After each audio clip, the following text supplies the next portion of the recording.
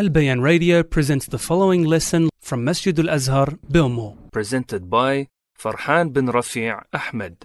السلام عليكم ورحمة الله وبركاته. بسم الله الرحمن الرحيم. إن الحمد لله نحمده ونستعين ونستغفره ونعوذ بالله من شرور أنفسنا ومن سيئات أعمالنا. من يهده الله فلا مضل له ومن يضلل فلن تجد له وليا مرشدا. وأشهد أن لا إله إلا الله وحده لا شريك له وأشهد أن محمدا عبده ورسوله. يا أيها الذين آمنوا اتقوا الله حق تقاته ولا تموتن إلا وأنتم مسلمون. Indeed, all praise and thanks belongs to Allah subhanahu wa ta'ala. We seek His help, His assistance and guidance in all things. He whom Allah tabarak wa ta'ala guides, there is none that can misguide him. And he whom Allah tabarak wa ta'ala leads astray, there is none that can guide him except through the will and permission of Allah tabarak wa ta'ala alone. And I bear witness and testify that there is no deity worthy of worship except Allah, and that Muhammad ibn Abdullah ibn Abdul Muttalib al-Hashimi al-Qurashi was the final messenger and prophet sent to all of mankind. O you who believe, fear Allah as He deserves to be feared, and do not die except in a state of Islam. Do not die except that you are Muslims. رب اشرح لي صدري ويسر لي أمري واحلل عقدة من لساني يفقه قولي. Alhamdulillah, my brothers and sisters, Allah subhanahu wa ta'ala has allowed us to reach the 9th of Dhul Hijjah. The 9th of Dhul Hijjah, my brothers and sisters, is a very important day. Now after Maghrib, we have entered into the night of Arafah. The night of Arafah. And this day is a very important day for that which happens after Fajr. For that which happens after Fajr. Now, the first point that we have to make is, what is Arafah? What is it? Why is this 9th day of this month, which is a sacred month, why is it called Arafah? Now, Arafah is a piece of land. Arafah is a place in between Mecca and Ta'if. In between Mecca and Ta'if. Yani 22 kilometers away from Mecca. Now this section of land, it has the place where the Hujjaj will stand for an entire day. This place over here, Arafah, it's not just this one mountain, it's a whole piece of land.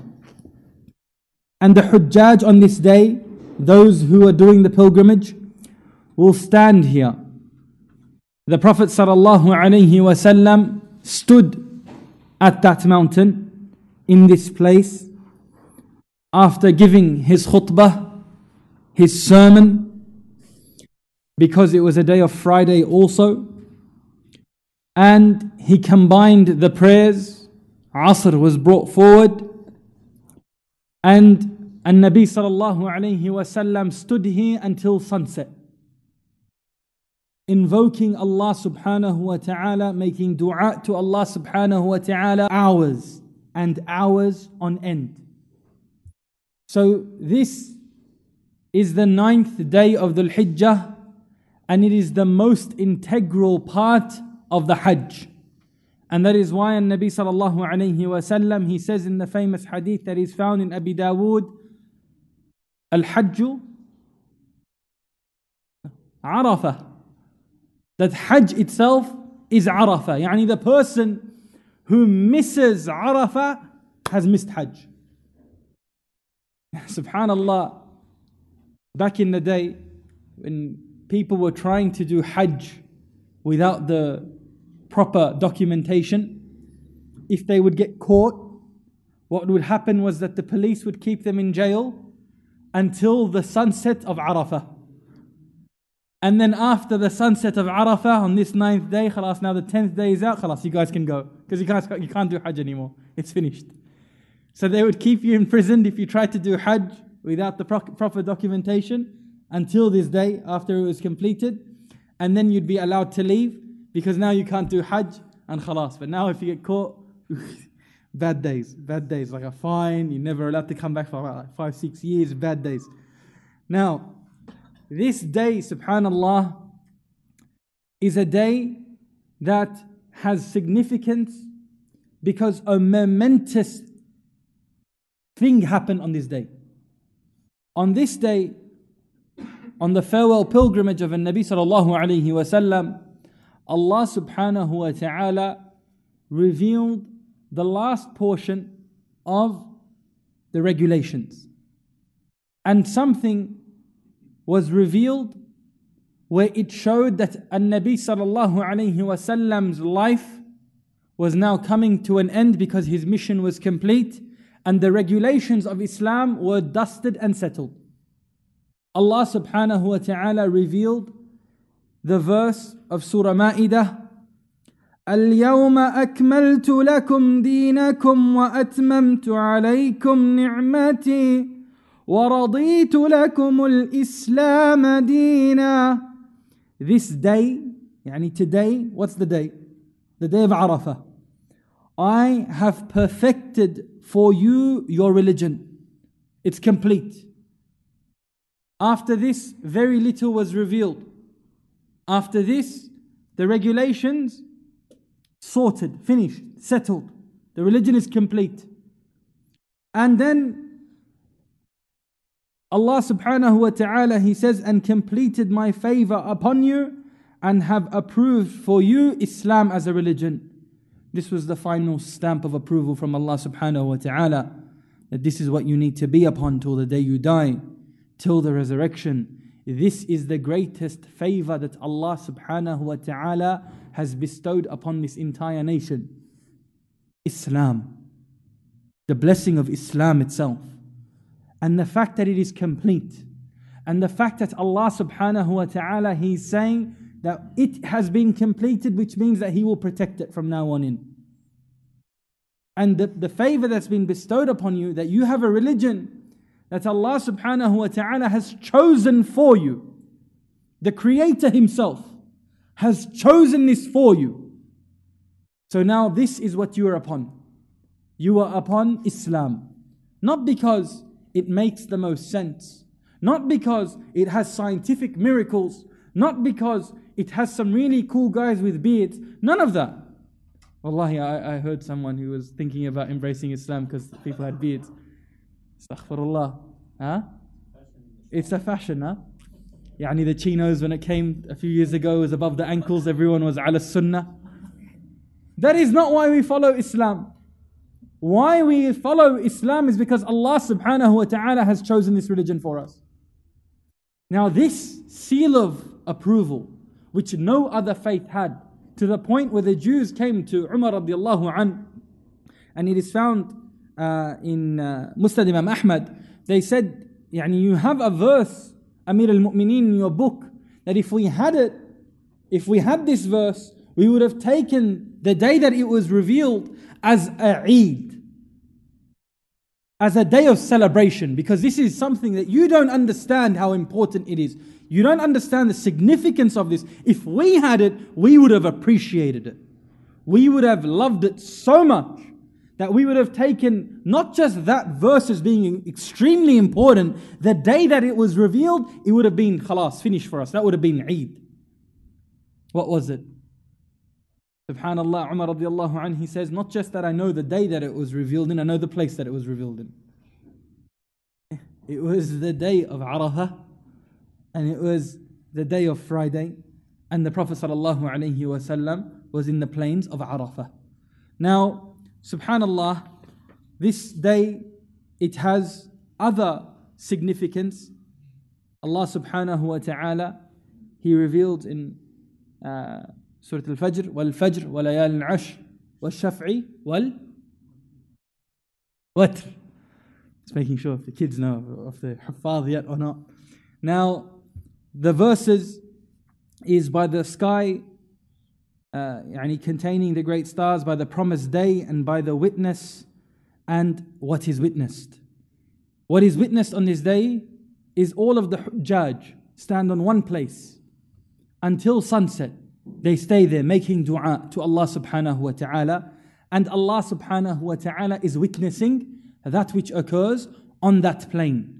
Allah subhanahu wa ta'ala sees that which happens on that day.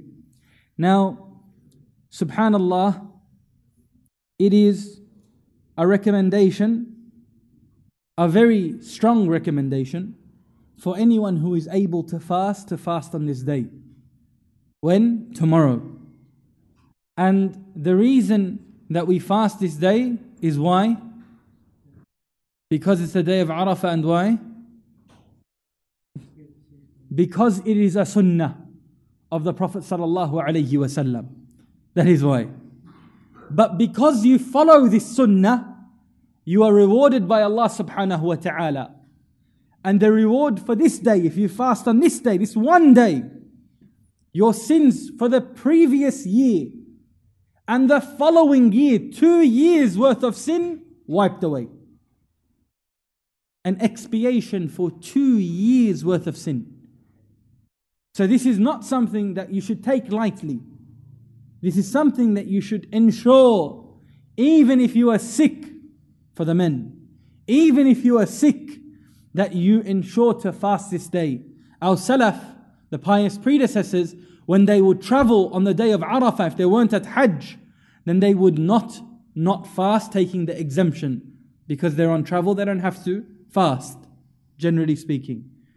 But when they would fast on this day, they would be asked, why are you fasting but you're on a traveler? And they said that this is a day that you can't make up. This is a day that doesn't return. This is a day that Allah subhanahu wa ta'ala has fixed. So you have to do this, whether you are able to, or not, in the sense where you don't have an extreme sickness that prevents you from fasting. Now, if someone has an extreme sickness and prevents him from fasting, he wants to fast, or a sister who is unable to fast because of her cycle, what do? They miss out on this massive reward. Then we remember the hadith of the Prophet sallallahu alaihi wasallam, إِنَّمَا الْأَعْمَالُ بِالنِّيَّاتِ. Deeds are judged according to your intentions. If you wanted to sincerely, for the sake of Allah, but sickness, extreme sickness, you got a headache in the morning, you know what I mean? Like you wake up and your throat's hurting, you know what I mean? Like I can't do it, right? Little kids, I can't. Extreme sickness, actual sickness, or a sister is unable to fast, then what do you do here? You expect the reward of Allah subhanahu wa ta'ala, insha'Allah, because you are prevented from something that is out of your hands. And insha'Allah, you will have the reward. We ask Allah subhanahu wa ta'ala to forgive us, Ya Rabb. On this day, Allah subhanahu wa ta'ala, He takes people out and frees them from the hellfire. And Nabi sallallahu alayhi wa sallam, he says in a hadith that's found in Sahih Muslim, that there isn't a day where Allah subhanahu wa ta'ala frees more people from the hellfire than the day of Arafah. Imagine that, a day where Allah subhanahu wa ta'ala is known for, on this day, taking people out and freeing them from the fire of hell. And do you think you can just continue your day tomorrow and think nothing happened? Unless you want to stay where you're supposed to be, you don't know where you're going. Unless you don't want to be freed from Jahannam, then pretend tomorrow is an ordinary day. Khalas, no problems, that's on you. If you want no reward from Allah, you don't want to be freed from Jahannam, then khalas, do whatever you want. It's on you. But if someone wants to be freed from Jahannam, he has a very great chance tomorrow. Why would Allah subhanahu wa ta'ala choose you to be freed from the hellfire if you were engaging in trying to achieve His pleasure on that day? The least you could do on that day is increase in your worship, so that Allah subhanahu wa ta'ala deems you worthy because you have come with something to Allah subhanahu wa ta'ala, something to free you from the hellfire. Now, there is a beautiful hadith that Allah subhanahu wa ta'ala on this day, He comes close to the people of Arafah. وَإِنَّهُ لَيَدْنُو. That Allah subhanahu wa ta'ala, He comes close in a manner befitting His majesty. Allah subhanahu wa ta'ala is close to us on this day. And if someone has plans to disobey Allah subhanahu wa ta'ala on this day, then he needs to be very, very, very scared. If someone has a plan to do that which displeases Allah the night before Eid, the night before Eid, you know what I mean? If someone has plans to do that which displeases Allah subhanahu wa ta'ala, then let him be afraid. Let him be afraid that Allah subhanahu wa ta'ala is close. Does that not change anything in your mind? Does that not have an effect in you? That Allah is close to you? And Allah subhanahu wa ta'ala, but when He's above, in a manner befitting His majesty, above the people of Arafah, then He says with pride, what do these people want? What do they want? If you look at the live, I encourage everyone tomorrow, just watch it for a little bit. Right? They have the live videos of Hajj. I think you can get it on YouTube now. Before we used to have it on the dish, you know what I mean, back in the day. But you see everyone they're not just hanging about. Everyone's reading Quran, making dua. 9 out of 10 people are crying. You know, it's an experience. Everyone is going through something. No one's like dishing out food. It's not like a festival, or it's not like people singing Tala Alba. And it's a very spiritual event. Right? It's a very spiritual event. Everyone is trying to be forgiven on that day. The most important part of Hajj, right? The most important part of Hajj is this day. Now, subhanallah, when Allah subhanahu wa ta'ala asks this, what do these people want? What do they want? The response is not given, but it's obvious. What is meant is that whatever they want, they will be given. Whatever they want to be forgiven, I will forgive them. They're asking from me, I will give them. Allah is close on this day for this reason. He is proud of this moment. Give Him something to be happy with. Something that He is proud of. Worship Him in a way that He loves to see. Come back to Allah subhanahu wa ta'ala so that you can be of those who Allah subhanahu wa ta'ala will say about, what does He want? What can I give Him? And Allah will give you. He is beyond generous. There is no one more generous than Al-Kareem, Al-Jawad. There's no one who's more generous. So in Allah subhanahu wa ta'ala's hands is all favor. Allah subhanahu wa ta'ala controls all dominion. Allah subhanahu wa ta'ala controls all the affairs. So you ask Allah, He will give you. There is even a dua, there is even a hadith that says, it has weakness in it, but it says the best dua that you can ever make is on the day of Arafah. The best dua is the day of Arafah. This is a day that you're supposed to try to come back to Allah subhanahu wa ta'ala, communicating with Him directly, not through any intermediaries, not through any grave or any saint or any peer or anything like that, none of that. Directly with Allah subhanahu wa ta'ala. That is the beauty of dua, that you have the ability to talk to the Creator of the heavens and the earth. And He is listening. He wants to hear you. He wants you to come close. And then, when He's actually closer to you, you squander this opportunity. Tomorrow is nothing. A lot of the people don't even fast. A lot of the people don't know what day it is. It's just Tuesday. 9 to 5, I got shughul, I got work. 9 to 5. If you can't make sacrifices on these special moments, But you can take New Year's off. You can take Easter off. You can take Christmas off. You can do all of these things for the kuffar. Because it's public holidays. You have leave, annual leave, but you don't take it. You have an actual responsibility, right? You could take your kids out of school one day. No one's gonna forget. Yani your 3-year-old, didn't go to primary school that day. Your 6-year-old, afwan, he missed kindergarten for a day. It's not gonna be the end of the world for his learning and his education. Relax. He missed a day of school. Chill. It's not gonna be the end of the world. Take a lot of the schools. It's holidays time now, right? Public schools as well. It's holidays. Just take a day off. And then take the Eid off. And then the rest of it. So what do we do on the day of Arafah, my brothers and sisters?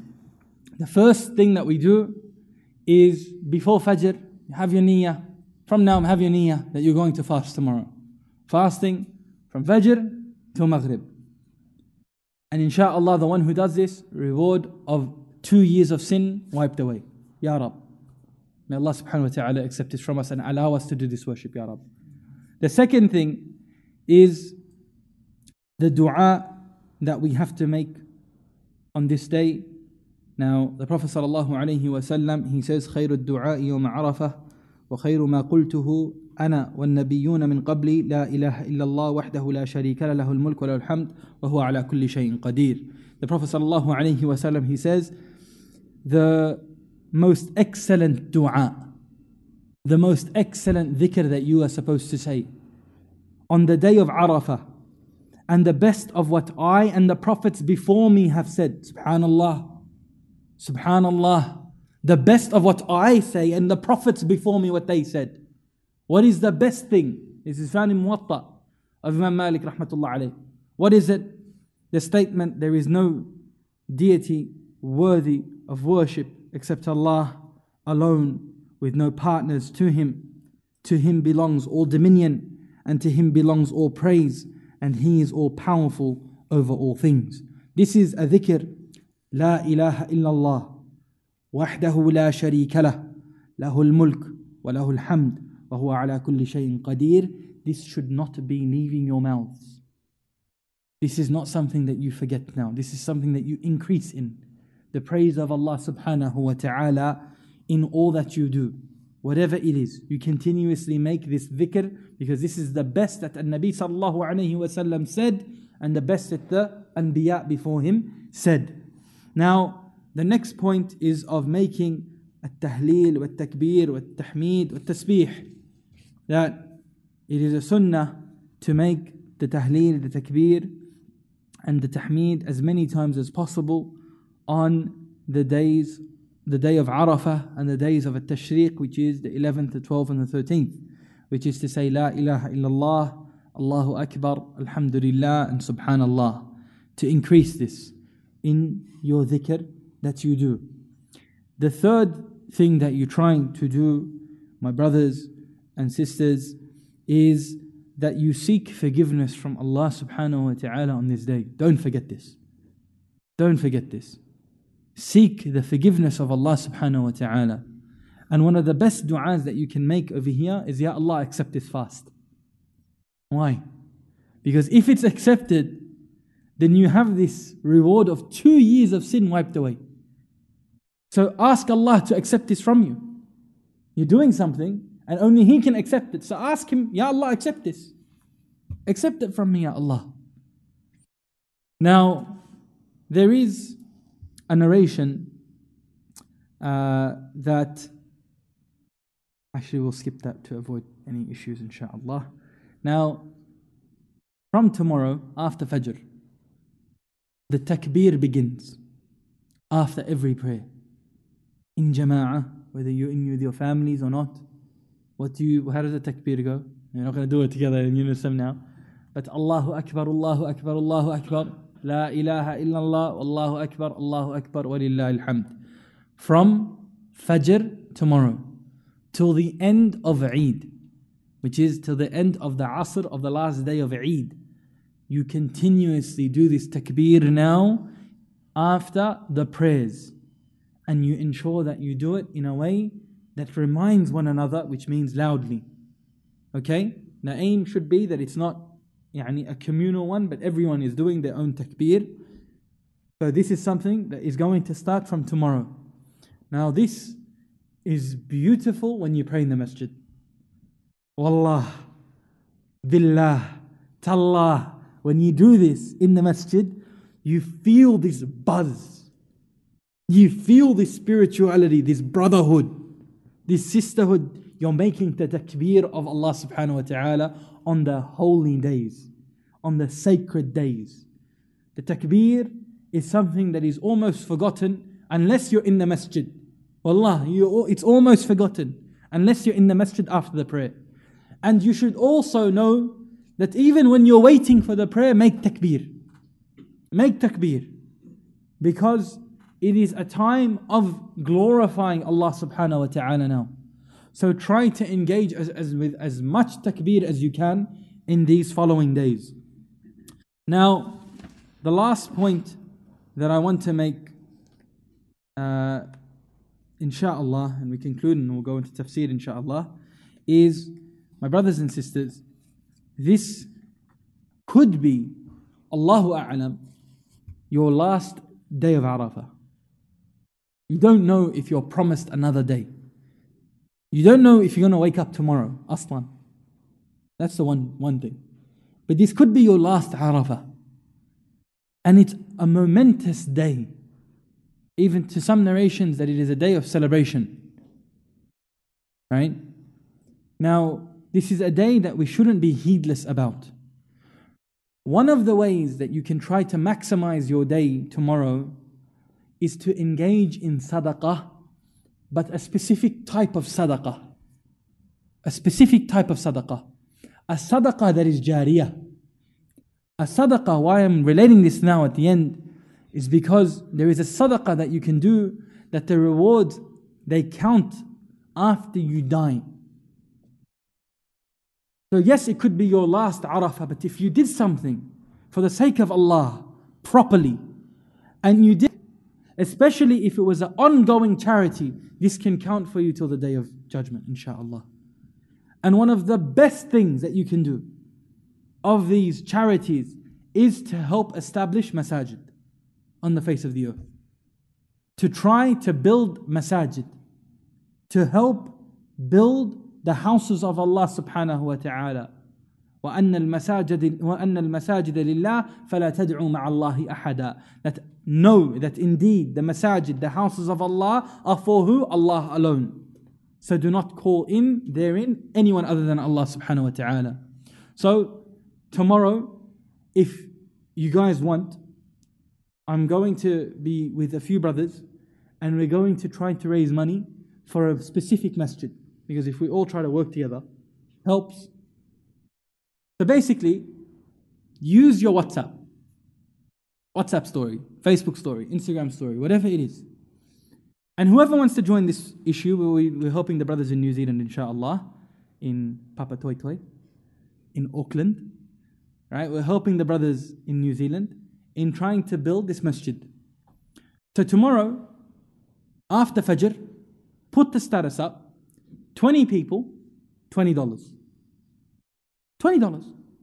It's not like $100, $50. Someone who wants to give more, alhamdulillah, no problems. 20 spots, $20. $20 is not far-fetched. If they want to do cash, they can give it to you. If they want to direct deposit it to your account, pay ID, no problems, they can do that for you. But the main thing here is not going to, if you do 20 people, $20 each, ATO is not going to come after you, relax, you know what I mean? It's not going to screw your financials up because June's coming up soon, July, end of July, and you got to do tax returns. It's just $20, 20 people. Now this is an easy way that you can help others as well, gain in the favor of helping to build a masjid, and you get the reward of everyone who pays. Anyone who does it, because you've put this status up, you get the reward as well. So, insha'Allah, that's what I'm going to be doing tomorrow. If anyone wants to join. Hands? Bismillah. So tomorrow, insha'Allah, 20 people, $20. Put the status up And inshallah, next week we talk. Next week we get together and inshallah we help the brothers in New Zealand come together and help build this masjid bi'idhnillahi tabarak wa ta'ala. Sisters, you're more than welcome to join as well. And inshallah we can sort that out. Now, if anyone wants to leave, ahla wa sahlan. Now we're going to start our tafseer lesson, which is going to be a little bit longer as well.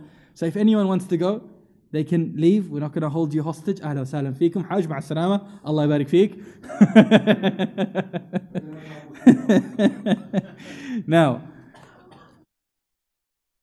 we start our tafseer lessons. If you guys want to take like a minute, stand up, get fresh. No? We're all good? Alright. You can stand up, you know what I mean? Hadlik. Back is all good. Yeah.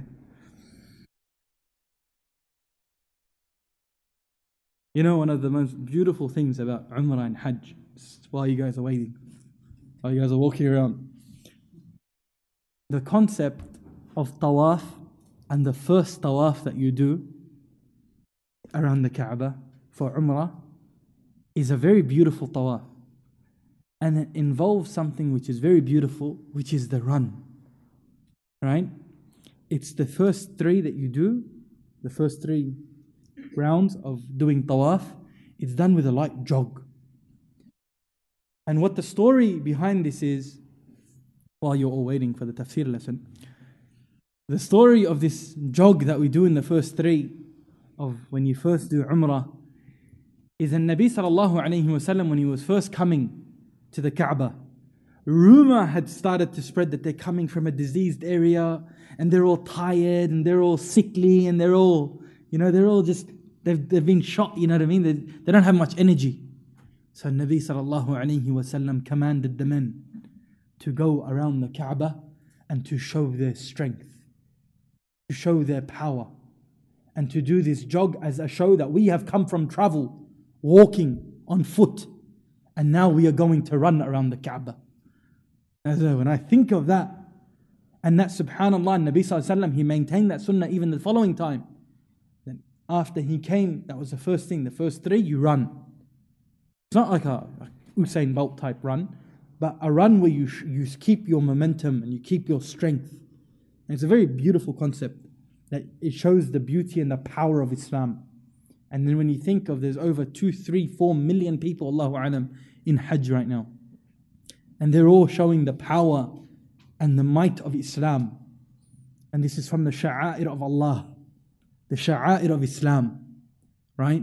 This is the images of Islam. When someone thinks of Islam, when the kuffar even talk about Islam, take a picture of Hajj, right? With Masjid al-Haram being full. Because this shows our numbers.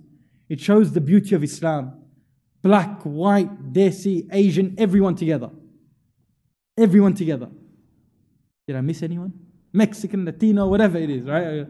Got my Peruvian brothers, you know what I mean? Right? New Zealanders, African, the whole shebang, right? Everyone together. And that's the beauty of it, subhanAllah. Now, lesson 22. Allah subhanahu wa ta'ala, lesson 22 in our tafsir. Again, if anyone wants to leave, they get tired, ahlan wa sahlan, please don't think that we're keeping you hostage. Allah subhanahu wa ta'ala, He says, يخادعون الله والذين آمنوا وما يخدعون إلا أنفسهم وما يشعرون. They think to deceive Allah subhanahu wa ta'ala and those who believe, while they only deceive themselves, but they fail to perceive it. Ibn al-Jawzi rahimahullah, who died in the year 597 after the hijrah of the Prophet sallallahu alaihi wasallam, he says that Ibn Abbas radiallahu anhuma, he said that when Abdullah ibn Ubay and Ibn al-Qushayr and Al-Ja'ad ibn al-Qais would meet those who believed, they would say, we believe and we testify that your companion is truthful, that your companion is truthful. But whenever they would be secluded, they would not remain upon that. Then this verse was revealed. Yani the leaders of the munafiqeen, when they would meet the Muslims, they would say, we believe in Allah, we believe in Islam, we believe that your companion, yani Muhammad sallallahu alayhi wasallam, is truthful. We believe this. But when they would be secluded, because they were thinking that they were running amok on everyone, they were trying to deceive everyone. But when they would be secluded, then they would go back upon their kufr. So these verses were revealed, this verse and the verses that came before that we have begun in our read of Tafseer of the Munafiqeen. Imam Al-Baghawi rahimahullah, he says, يُخَادِعُونَ Allah, they oppose Allah subhanahu wa ta'ala. They oppose Allah subhanahu wa ta'ala. And he says that the linguistic origin of al-khada'u, yukhadi'una comes from the word al-khada', in the Arabic language means al-ikhfa'u. Al-khada', he says, the origin of it is al-ikhfa', which means to hide something. To hide something. So that when a person does hear, how this verse is apparent to that meaning, it says that when a person does that which he makes apparent and shows that which is not within. So he's hiding that which is within by showing that which is opposing that. Yeah? And as for that which Allah subhanahu wa ta'ala does from al-khada', which is found in Surat An-Nisa verse 142, وَهُوَ خَادِعُهُمْ, Allah subhanahu wa ta'ala says, and He deceives them, is that He makes apparent and brings them blessings in this worldly life, but does not make apparent to them the punishment that awaits them in the hereafter. You with me? Sure? You're awake? Okay. How does Allah subhanahu wa ta'ala deceive them? He makes apparent and brings them blessings from this worldly life, but does not make apparent to them the punishment that awaits them in the hereafter. So He gives them this world. They try to deceive Allah subhanahu wa ta'ala. So Allah subhanahu wa ta'ala, what He does for them, He doesn't show them Jahannam now. He doesn't show them the adhab of the qabr now, the grave, the fire, the hardships of the Day of Judgment. He doesn't show that to them now. He just gives them the beauties of this world. They might have the money, they might have the luxuries, they might have the status, they might have the people, they might have all of that. But this is how Allah subhanahu wa ta'ala, how He deals with them. Now He continues to say, who He continues to say? Imam Al-Baghawi rahimahullah. He says that it has also been said that al-khada' al-khada'u means corruptness, al-fasad. Right? It means corruptness, al-fasad. So this will mean, if we take this meaning over here, so this will mean that they corrupt that which they make apparent. They corrupt that which they make apparent of Iman by that which they maintain hidden in their hearts of disbelief. So they're showing their Iman. They're showing that we pray. They prayed behind An-Nabi sallallahu alayhi wa sallam in Masjid Nabawi. They did the deeds. But they were what? Corrupting their deeds and their actions and their beliefs. How? Because they were maintaining disbelief in their hearts. Now, as for what Allah subhanahu wa ta'ala does, if we take this meaning, then it means that He spoils for them the blessings in this world. He spoils for them the blessings of this world with that which is prepared for them in punishment in the hereafter. That, subhanallah, imagine I gave you a cup of water and it was an extremely hot day and you're in the middle of the desert, but this water had ice in it, really good water on that really hot day. But then I say, if you drink this, when you drink this, after that I'm going to kill you. After that you're going to die. Isn't that water now spoiled? Isn't that water now horrible? I don't, take me away from that water. Right? It's a blessing. But over here, what comes next is going to be worse. So over here, He spoils, yes, you're going to have the dunya. But what's coming for you after this is going to be horrible. We ask Allah subhanahu wa ta'ala for His protection, Ya Rabb. Imam Al-Qurtubi rahimahullah, who died in the year 671 after the hijrah of the Prophet sallallahu alayhi wa sallam, he says, according to this meaning, that it means al-fasad, corruptness, then it means that they corrupt their beliefs and their deeds between themselves and Allah subhanahu wa ta'ala through ar-riya, showing off. So how do they do this? How do they ruin their deeds? يُخَادِعُونَ Allah, that they try to deceive Allah subhanahu wa ta'ala, is that, for instance, they pray in the masjid, again, behind the Prophet sallallahu alaihi wasallam, perhaps for Fajr, in Masjid Nabawi, the best place that you could possibly be at that time. You could even probably be in the Rawdah, which is a piece of Jannah. Because the Prophet ﷺ says, مَا بَيْنَ بَيْتِي وَمِنْبَرِي رَوْضَةٌ مِّن رِيَاضِ الْجَنَّةِ. Right? Whatever is between my house and the minbar is a garden from the gardens of paradise. So over here, he might even be praying there, but he's only there to show off. Riya'an. Right? To show off to everyone. So what does he do? The entire thing is now useless. He's got disbelief in his heart and he wants to show to the people that I'm a believer. I'm a mu'min. So over here he tries to deceive Allah, but what's happening? He's just doing what? Deceiving himself. So he corrupts that which he does between him and Allah through the worship that he has. He tries to do that which is between him and Allah, and he corrupts it. He ruins it through ar-riya. And that is mentioned by Imam al-Qurtubi rahimahullah. Imam al-Baghawi rahimahullah, he does make reference to another scholarly opinion, that which was held by Al-Hasan al-Basri rahimahullah. Now it means, Hasan al-Basri rahimahullah, he says, يُخَادِعُونَ Allah, that they try to deceive Allah subhanahu wa ta'ala, that it means that they try to deceive Muhammad sallallahu alayhi wa sallam, just as Allah subhanahu wa ta'ala says in Surat Al-Ahzab, إِنَّ الَّذِينَ يُؤْذُونَ اللَّهِ. Indeed, those who harm Allah. He says what this means is that those who harm the awliya of Allah.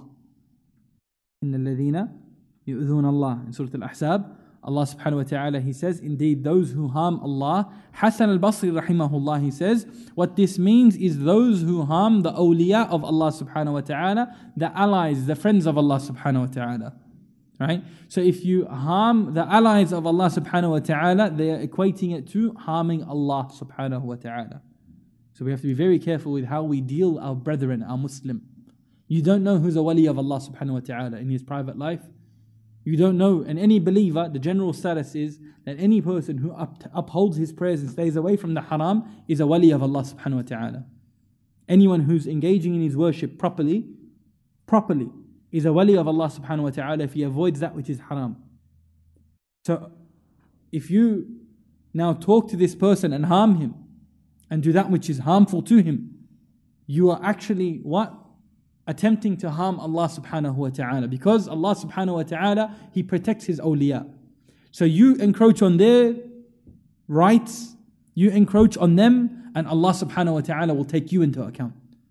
They have the best defense. Their defense is Allah. We ask Allah subhanahu wa ta'ala for His protection, Ya Rabb.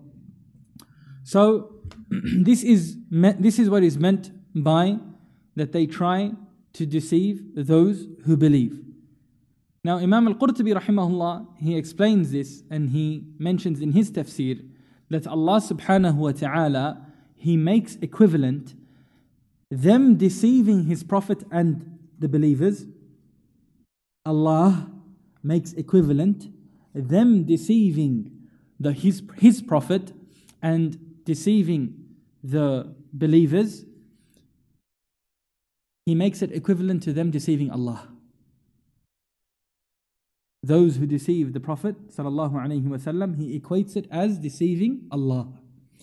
This is because the Prophet sallallahu alaihi wasallam is calling them to Allah's message. So if you try to deceive the one who is calling you to Allah's message, then you're actually deceiving who? The one who sent the message.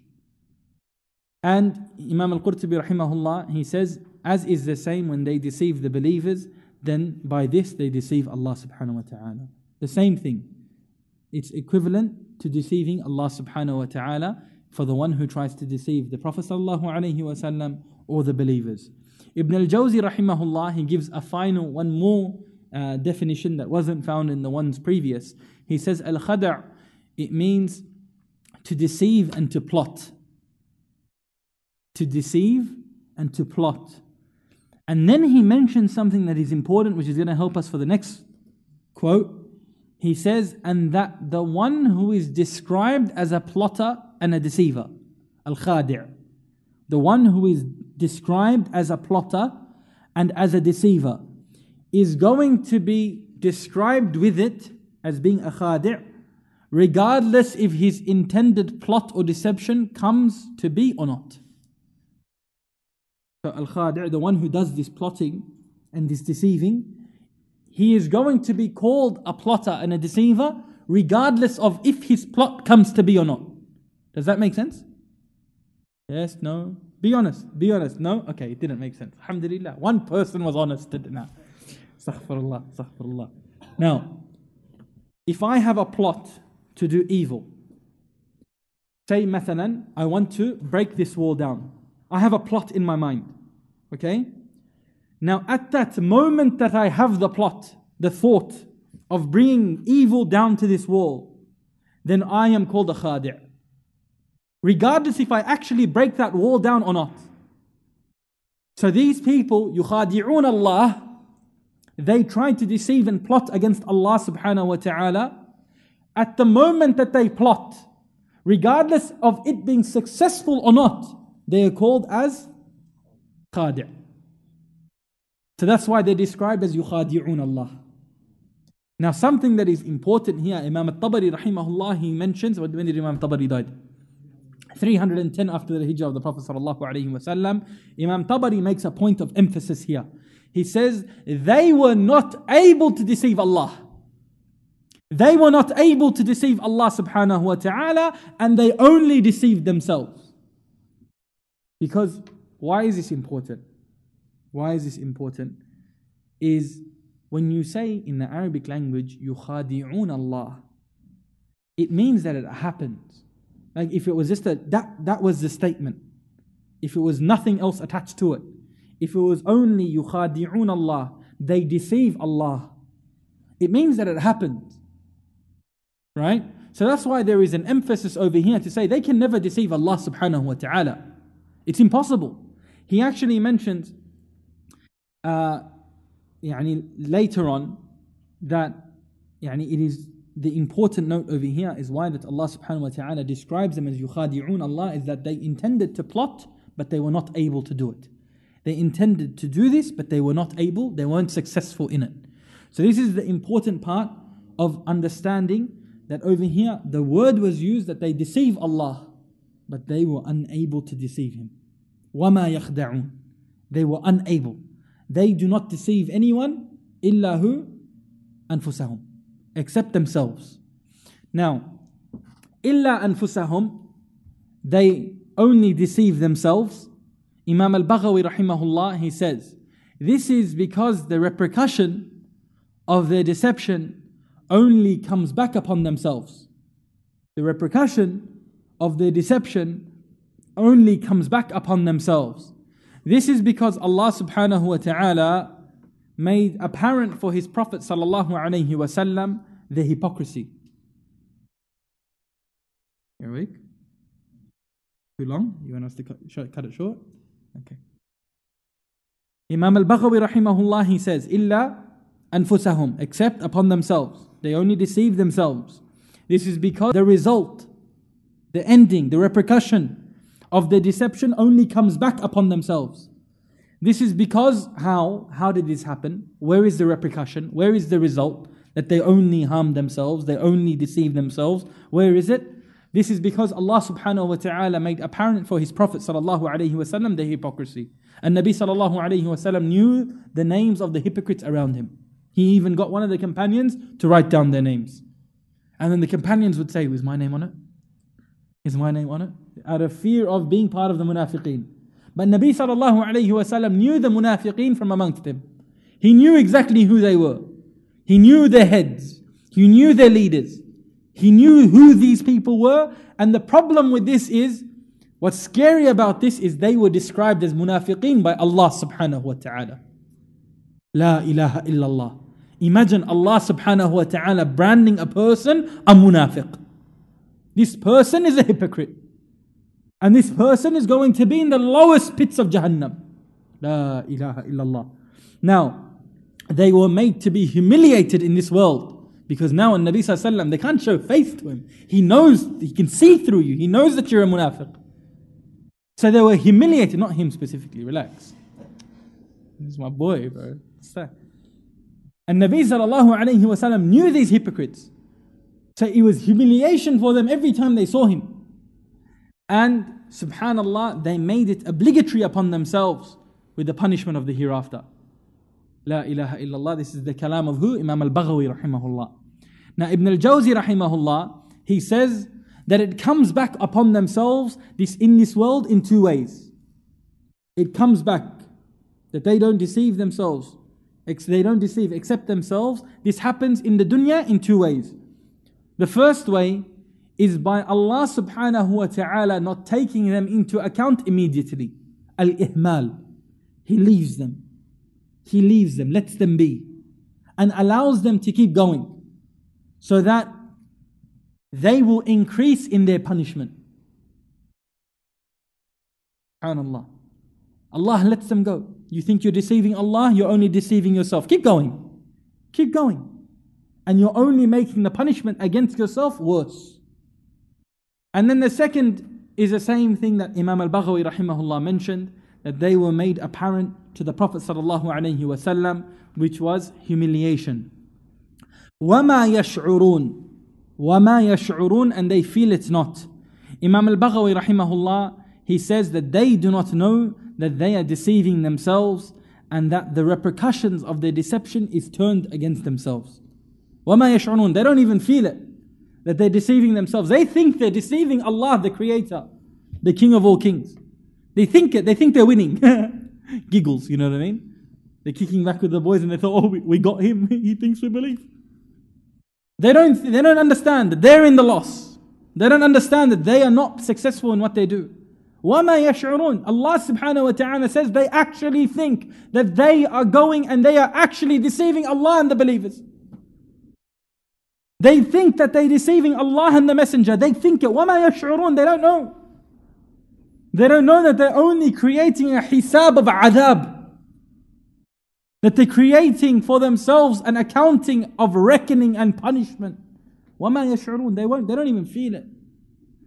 And then Imam Al-Qurtubi rahimahullah, he says, they make their belief apparent. They show that they're Muslim apparently, which opposes that which is in their hearts from disbelief. And this is to prevent, why? Why do they do this? To prevent, this is to preserve themselves, afwan. This is to preserve themselves, their blood and their wealth. They thought they were successful in being saved through their deception. This is why. They wanted to save themselves. They wanted to save their money, they wanted to save their blood, and this is why they had to show their faith. Imam Al-Qurtubi rahimahullah, he shows one very beautiful point, and I think that's my last point, inshallah. After this, we finish. I know, long class today, I'm sorry. Now, Imam Al-Qurtubi rahimahullah, he says, this is a clear evidence in this verse that the munafiqeen did not truly understand Allah subhanahu wa ta'ala and know Him. Big one. Wake up a little bit, just wake up a little bit. He says that this verse, who's saying this? Imam Al-Qurtubi rahimahullah. He says that this verse is an evidence that the munafiqeen did not truly understand and know Allah subhanahu wa ta'ala. If they did know Allah subhanahu wa ta'ala, then they would know that He could never be deceived. They would know that you can't deceive Allah. It's not possible to try to deceive Him. Why is this the case? Because you can only deceive the one who does not know the reality of an affair. He cannot see, if someone cannot see the inside of something, then he can be deceived. But Allah sees everything. Yani, for instance, if I come to you and I come with a Ponzi scheme, right? I got a new cryptocurrency, boys. Okay, it's a good token. Oh, you're gonna get 600% in 3 days. Right? So this is the scheme, right? Who's heard of a Ponzi scheme like this, right? Here we go. I will make you will live on Dubai in the 4th day. Now, with your own house. Now, the scheme is that I come to you with a business plan. You invest all your hard-earned money with me, my brother, and I will make you rich. Okay? Now, I think that you've never seen me. But just before I came, someone said, so-and-so is coming, he is going to say 1, 2, and 3, and he is a fraud, he's a cheat, he's a liar, he's a kadhab. Don't even look at him, because if you look at him, he might steal your money. So when I came to you, I said, I'm going to make you rich. You are going to be on a private island in Dubai with millions, 6 houses. You saw me, but you could see the reality of my affair because someone told you about it. So I could not be deceived. You could not be deceived now. You were like, "Khalas, this guy's an idiot. He thinks he can deceive me, I know." Right? So now you had the reality of my affair. So you are not being able to be deceived now. Khalas, he knows it. But the King of all kings, who knows every affair, who knows that which you hide in yourselves, who knows that which you do when no one can see, and you think you can deceive him? Not possible. Not possible. You can't deceive the one who cannot be deceived. It's like you come up with a master plan and he knows everything that you've thought of before you thought about it. Khalas. يخادعون الله. They try to deceive Allah subhanahu wa ta'ala. وَمَا يَخْدَعُونَ إِلَّا أَنفُسَهُم. They only deceive themselves. We ask Allah subhanahu wa ta'ala for His protection. بارك الله فيكم وصلى الله على نبينا محمد وعلى آله وصحبه وسلم. Brothers, tomorrow Arafah fast. Least you could do, engage as much dua as you can. Keep going as much as you can. Force yourself, push yourselves, encourage your families, your friends. Spread the word tonight.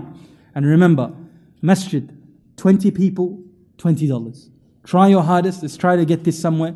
And just engage your brothers as well in doing something that is good. Remind them of Arafah in this way, and it will be goodness inshaAllah. Wassalamu alaikum wa rahmatullahi wa barakatuh. This program was presented by Al-Bayan Radio, the voice of Ahlus Sunnah wal Jama'ah.